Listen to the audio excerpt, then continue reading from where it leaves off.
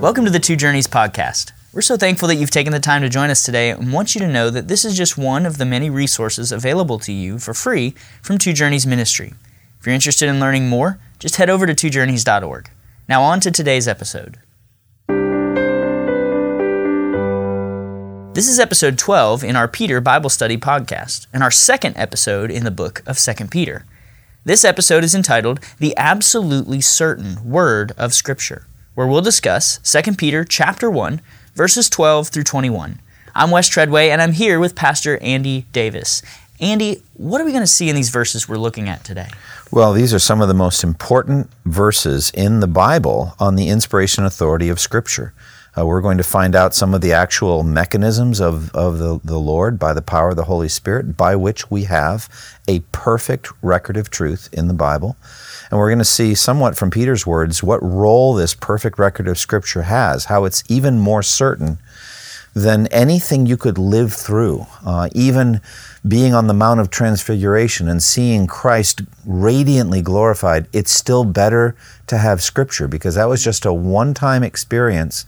But we have in the Scripture the Word of God written that we can read day after day after day while we are working out our salvation with fear and trembling. So we're going to talk today about the inspiration and authority of Scripture. Yeah, it's great. Looking at Scripture and what it says to us about the Scripture that we love so dearly. Yeah. Well, let me read 2 Peter chapter 1, verses 12 through 21. Therefore, I intend always to remind you of these qualities, though you know them and are established in the truth that you have. I think it right, as long as I am in this body, to stir you up by way of reminder, since I know that the putting off of my body will be soon, as our Lord Jesus Christ made clear to me. And I will make every effort, so that after my departure you may be able at any time to recall these things. For we did not follow cleverly devised myths when we made known to you the power and coming of our Lord Jesus Christ, but we were eyewitnesses of His majesty. For when He received honor and glory from God the Father, and the voice was borne to Him by the majestic glory, "This is my beloved Son, with whom I am well pleased." We ourselves heard this very voice, borne from heaven, for we were with Him on the holy mountain. And we have the prophetic word more fully confirmed, to which you will do well to pay attention, as to a lamp shining in a dark place, until the day dawns and the morning star rises in your hearts. Knowing this, first of all, that no prophecy of Scripture comes from someone's own interpretation. For no prophecy was ever produced by the will of man, but men spoke from God as they were carried along by the Holy Spirit. Andy, Peter speaks of his commitment to remind his hearers continually in verses 12 through 15. Why do you think we're so prone to forget true and helpful things from the Word of God? I think it's part of the corruption of sin. I think we have forgetful minds. I think there is a culpable forgetfulness that comes on us where we should remember things that we don't. But then there are just some things that are just part of the limitations of our minds, that many things happen and then they just go out of our minds.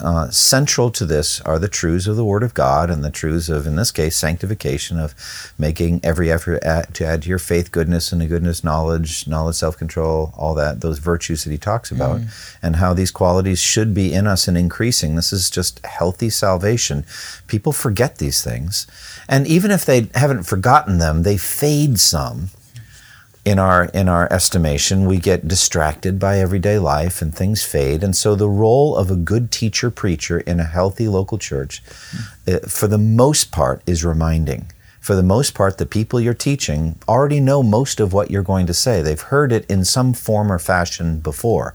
So you're doing a lot of healthy reminding again and again. And that is fine. Now, I think it's essential for pastors to be skillful in that reminding ministry, that they don't say literally the same words week after week. People would tune them out at that point. So there's a skillful way of reminding people of things they already know.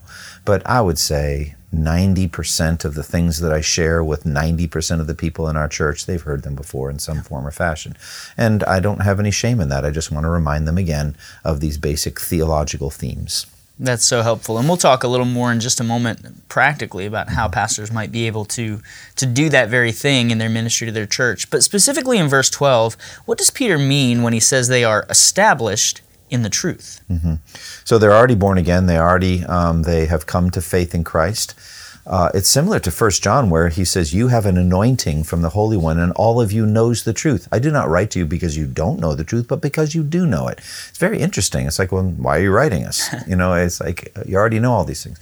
Well, I think, first of all, John, when he's talking about the anointing we have from the Spirit, I think what it means is that genuinely born again people, genuinely regenerate people, immediately, as soon as they hear for the first time actual biblical truths, they know it's right. They put their seal to it. They say, yeah, that's right. I got it. They didn't know it before. But the indwelling Spirit testifies with their spirits that that is truth, and they love it and delight in it. That's when they hear it for the first time. Here he says, you're already firmly established in the truth you now have, the truth of the gospel, the truth of the life and death and resurrection of Jesus, and of repentance and faith in His name and the forgiveness of sins. These are things they already have, and they are rooted and firmly established in those truths. I'm still going to remind you about it. Yeah, it's not harmful to him, and it's good for them to be reminded of these things. So Peter also says that he thinks it's right to stir up or wake up his hearers by way of reminder in verse 13. How does being reminded of foundational truths act like a wake-up call for Christians? And why do we tend to go to sleep in certain areas of the Christian life? Yeah, that's a great way of looking at, I think, really excellent preaching. Fundamentally, excellent preaching is an encounter with the living God through the words of the text, anointed by the Holy Spirit of God. So we're encountering truth of God from the preaching by the Holy Spirit. And so there's this stirring up, this sense of refreshing.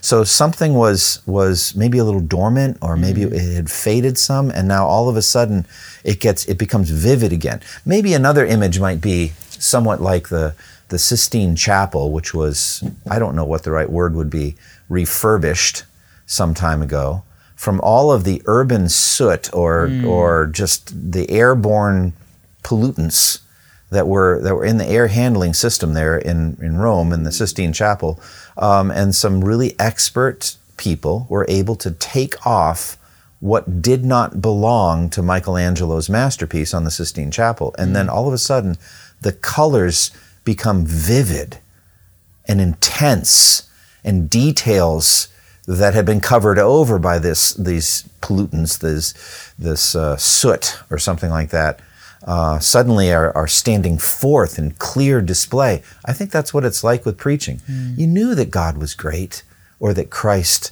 loved you and died for you, that your sins are forgiven, you're going to heaven when you die, all these things, but they got covered over by soot, by the soot of life, by everyday life. And then a preacher comes and skillfully cleans off all of that garbage, and all of a sudden the original truths shine radiantly again.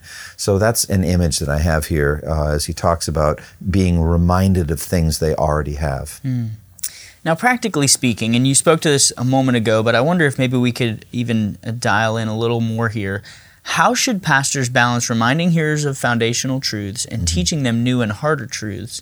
And how does the ministry of the Word help here? I'm thinking specifically maybe even for you, that verse-by-verse exposition. How does that help you in approaching this topic?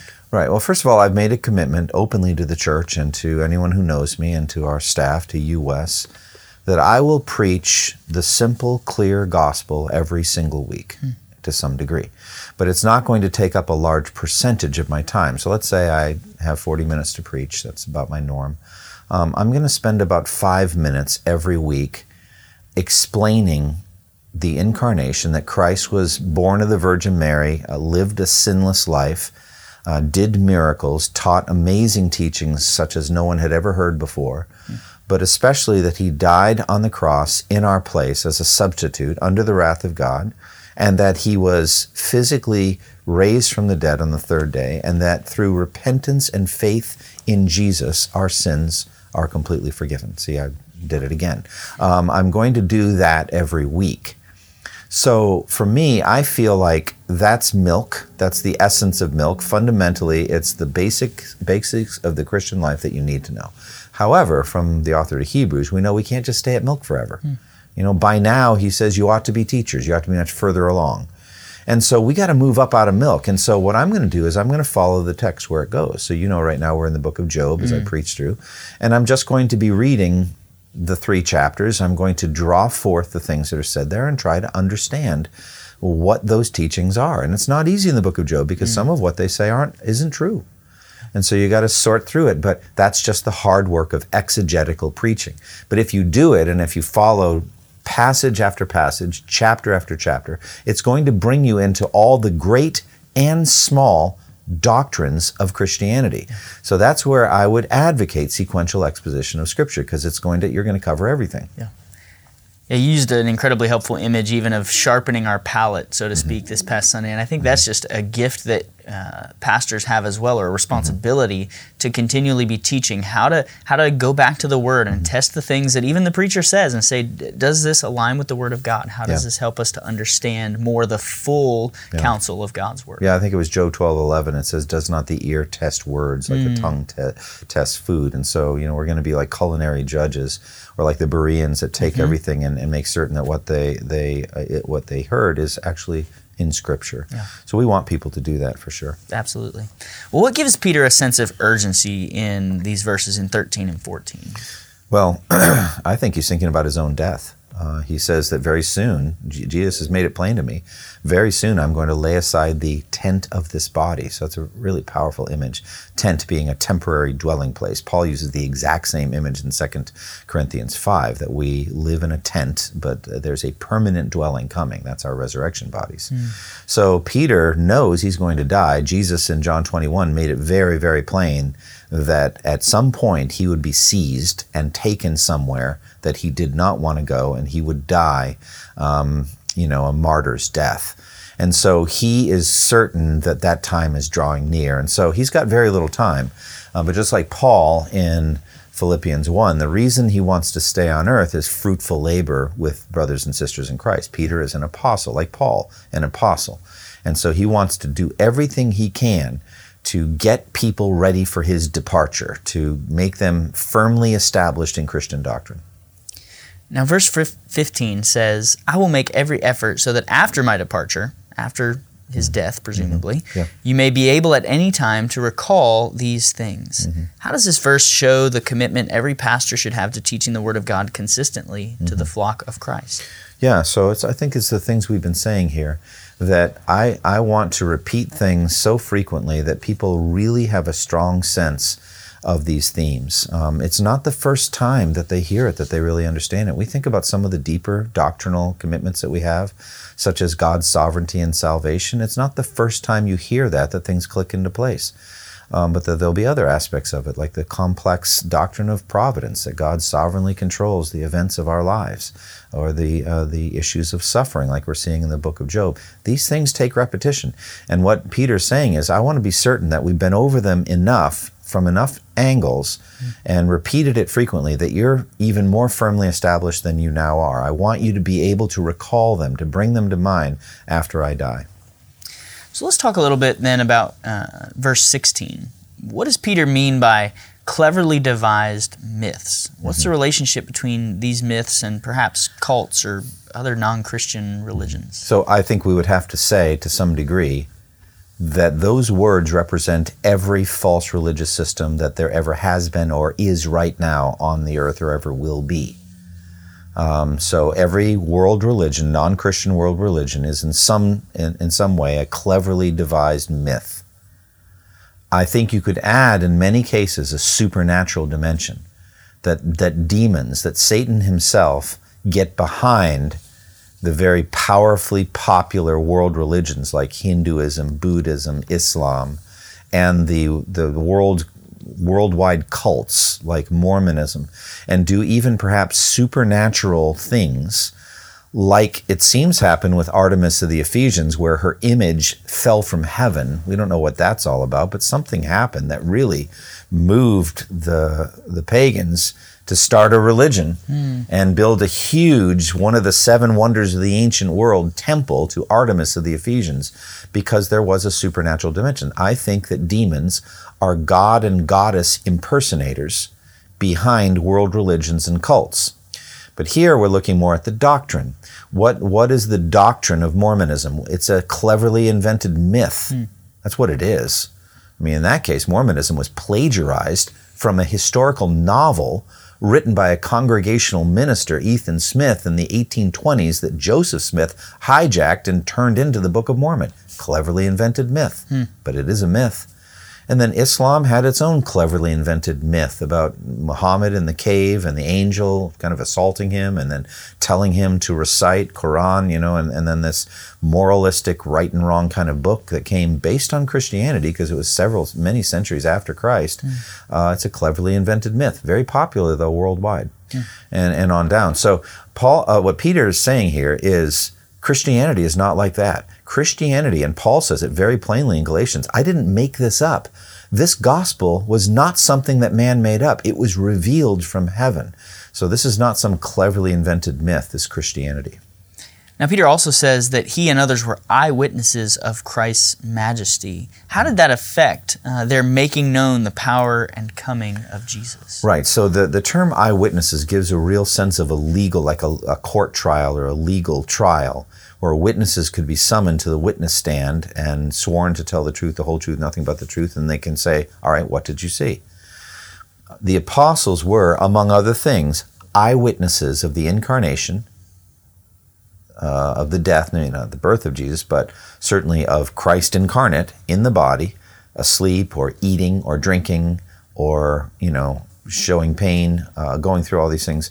They were eyewitnesses of his physical life. They were eyewitnesses of his death, and they were eyewitnesses of his bodily resurrection. 1 John 1 makes this very plain. That which we have seen with our eyes, what we have handled, what we have physically interacted with, this we proclaim concerning the word of life. And so what we're saying is Christianity is based on actual history.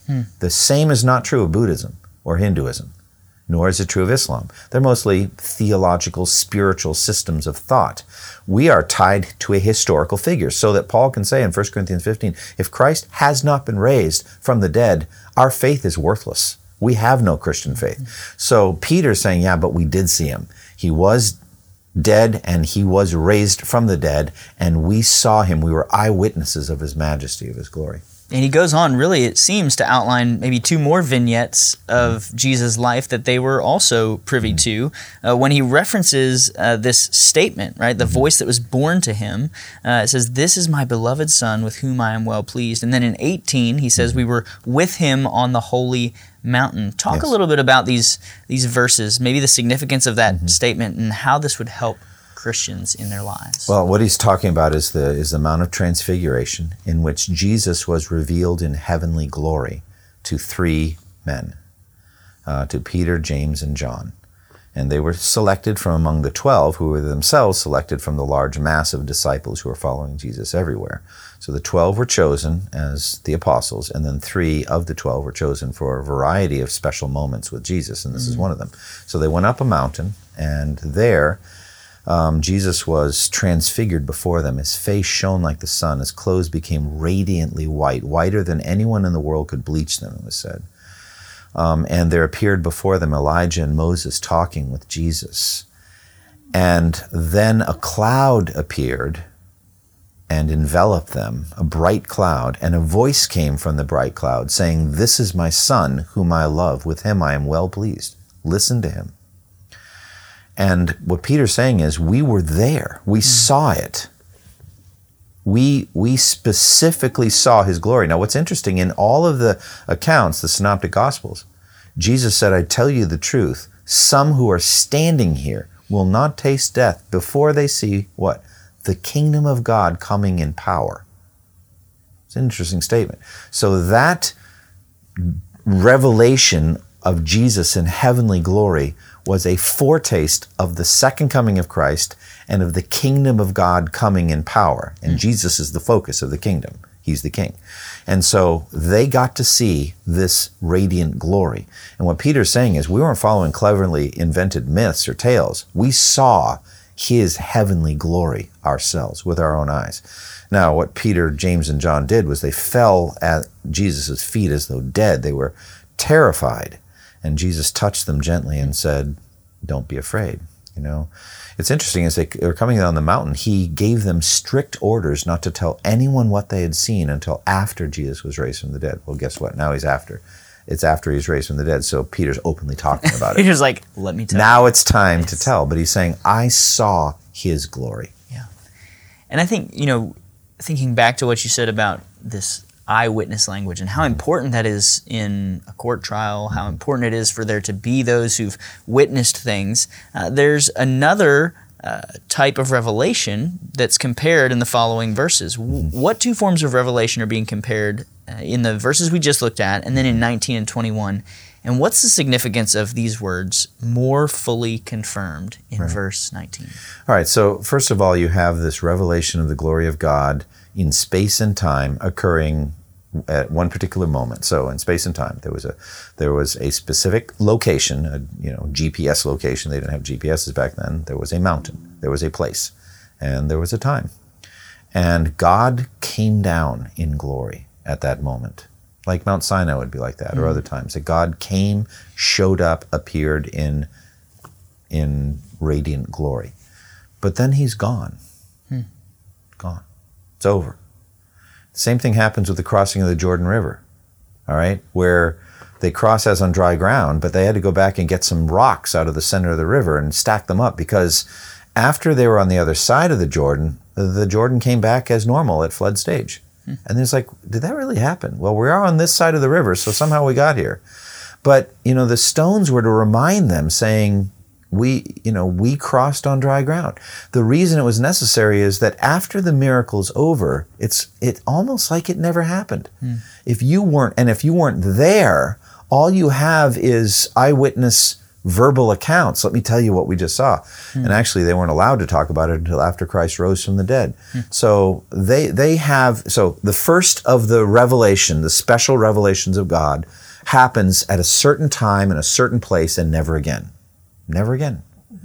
The second is Scripture, in which accounts like that, like Mount Sinai, like the Mount of Transfiguration, like other times, are written down in timeless Scripture and handed on from generation to generation to generation, the inerrant written Word of God. These are the two forms of special revelation by God. Now, what Peter's saying is the second is more certain than the first. It's more certain. You're like, I can't imagine. Why would that be? Well, it's because you weren't there. Right. And it's never going to happen again. Even if you went, to Palestine today, you flew there and you got to some place where, and it doesn't say in the Bible where the Mount of Transfiguration is. It gives you no indication, just a mountain in Palestine. But let's imagine an angel could lead you and say, by the way, this is it. This is the Mount of Transfiguration. What would you see? It would look exactly like any of the other mountains in the region. And nothing was happening there. It was a moment, and now it's gone. Same thing would be true of Mount Sinai or any of these other places that God graced with his glorious presence and never came again in that way. So what do you have? What we have better is the written account of it that we can read on Tuesday morning or on Wednesday evening or four months from now. And it reads the same as it ever did. It reads the same as it did that our great-great-grandparents read. It never changes. And Peter says of the two, the second is more certain. The second is better. Wow. Now, Peter urges his readers, I think because of this, to pay attention to the prophetic word in verse 19. How should we take this command to heart and act on it? Well, what we need to do is give ourselves fully to the study of the Word of God. We need to study it. We need to, as the author to Hebrews says, pay more careful attention to what we've heard. We need to read the Bible. We need to read it. We need to memorize it. And this is why, as you know, Wes, I spend so much time memorizing Scripture. I'm memorizing Mark right now, and so these words are just flowing out of me. The Mount of Transfiguration, I'm literally quoting it to you because I go over it literally every day. And everyone has their own way, but you need to have a way of taking God's Word into you. You need to have a quiet time. You need to feed your soul on the Word of God. Why? Because as we said earlier, you forget. Vivid things fade. They get covered over with the soot of sin in everyday life. And they're not as vivid as they were a week ago or a year ago. So you need to scrape them off and make them vivid again by reading God's Word. And so I'm just saying what we need to do is pay more careful attention to the written Word of God. Study it carefully. And it's deep, and some things are hard to understand, as Peter's going to say in the 3rd chapter about some things Paul writes. So we need to give ourselves fully to the study of the written Word of God. And I think that imagery that he uses of a lamp shining in a dark place just reminds us of Psalm 119, speaking of God's word, how we can keep our way pure, how we can not sin against God, how we can have light for our path, to know how we should walk. God's so much. The battle of salvation is one in the brain, it's one in the mind and the heart. We're told in Ephesians 4, you must no longer live as the Gentiles do in the futility of their thinking. They're darkened in their understanding and separated from the life of God because of the ignorance that's in them, due to the hardening of their hearts. That's 4 different statements about the mind and the heart. So a dark mind leads to a dark life. Turn it around, a dark life came from a dark mind. It came from bad thinking. So this darkness, the people walking in darkness have seen a great light. That's the darkness of ignorance and sinful thinking. And so the scripture is a light shining in a dark place. And then he uses another light-bearing image, which is a day star, a morning star rising in your hearts, which portends a future day coming. It's still night, but the day is coming. So what that tells me is we are going to be so far beyond biblical insight. We're going to be so far beyond sound exegesis and good preaching and teaching when we get to heaven. All of the truths will still be true and we will know them. But I don't see us studying grammar and adjectives in heaven. We will be taught directly by God. Now, I may be wrong about that. Maybe we'll be reading the book. Heaven and earth will pass away, but Jesus' words will never pass away. But I think what it means is all the things he said were true will be so clearly, visibly true in heaven and will be directly taught by God. In any case, there is a full day coming of truth in which we are going to be swimming in the glory of God forever in heaven. That day is coming. Until then, we get the Bible. Yeah. We read this day star, this morning star, by studying Scripture. That's so helpful. Now, why is it important that no prophecy of Scripture is from one's own interpretation? Is this referring to the prophet himself or the reader of the prophecy? How should we think about verse 20 here? Okay. What does your translation say? ESV, I think. Verse 20 says, knowing this, first of all, that no prophecy of Scripture comes from someone's own interpretation. Keep reading. For no prophecy was ever produced by the will of man. Okay. But men spoke from God as they were carried along by All right, the Holy Spirit. Given the second part of what you just read, it seems like what Peter's talking about here is the origin of Scripture. Where did Scripture come from? So the way I picture it is this. No Scripture author ever got up that day, stretched, and said, I think I'm going to write timeless Scripture today. You know what I'm going to do today? I think I'll write timeless Scripture that will never pass away today. They didn't do it. David wrote just the next Psalm. Paul wrote another epistle to another church. I bet Paul wrote dozens, if not hundreds, of scraps of paper and epistles that never made it in the Bible. Never made it. There's indications in his existing epistles that there are other epistles that we don't have. And so it's not like they're bad or whatever. It's just that they weren't Scripture. And the Holy Spirit knows what he gives birth to. And what he does is he gives birth to Scripture in the heart of the Scripture writer and moves in. And Peter's talking here about how that happens. But I'm saying at the very beginning of the process, it didn't start with the will of man. It didn't start with man saying, I'm writing Scripture today that people will still be reading 2 millennia from now. It just doesn't happen. The origin of it is not in the will of man or the will of the prophet. They didn't up and say, I'm writing Scripture today. Yeah. And that's what verse 21 says. No prophecy was ever produced by the will of man, but men spoke from God as they were carried along by the Holy Spirit. So as we think about this passage as a whole, and maybe any final thoughts you have for us on it, why is it so vital for us to know this about Scripture? Yeah, this is absolutely vital. So first of all, we have to understand that the phrase, men spoke from God as they were carried along by the Holy Spirit, shows us that the Bible is very much like Jesus. It is an incarnation.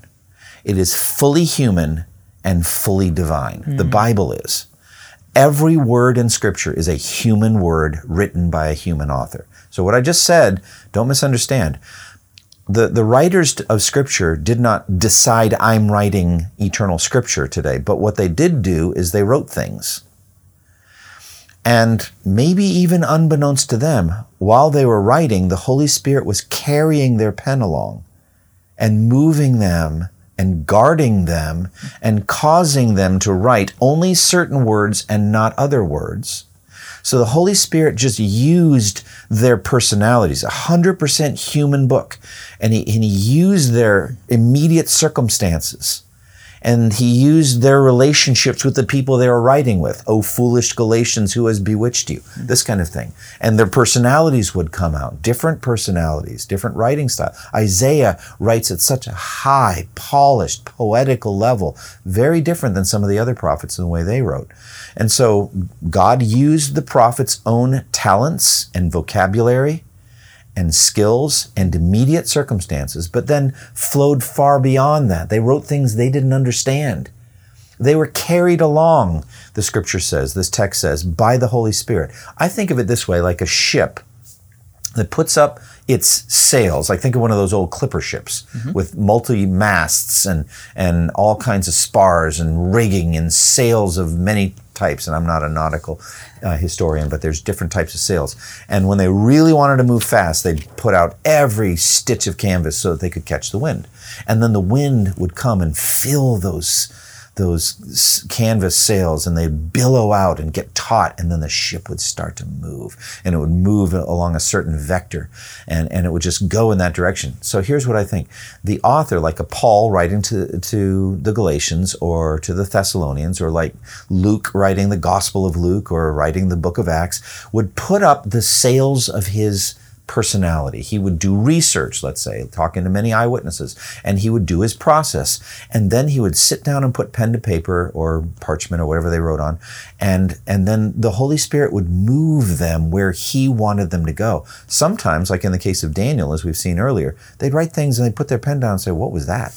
I don't think they fully understood what they just wrote. The Lord said to my Lord, sit at my right hand until I make your enemies a footstool for your feet. David wrote that by the Spirit. Did David understand that one of his own descendants would be God in the flesh? I don't know what he understood, but he wrote the words.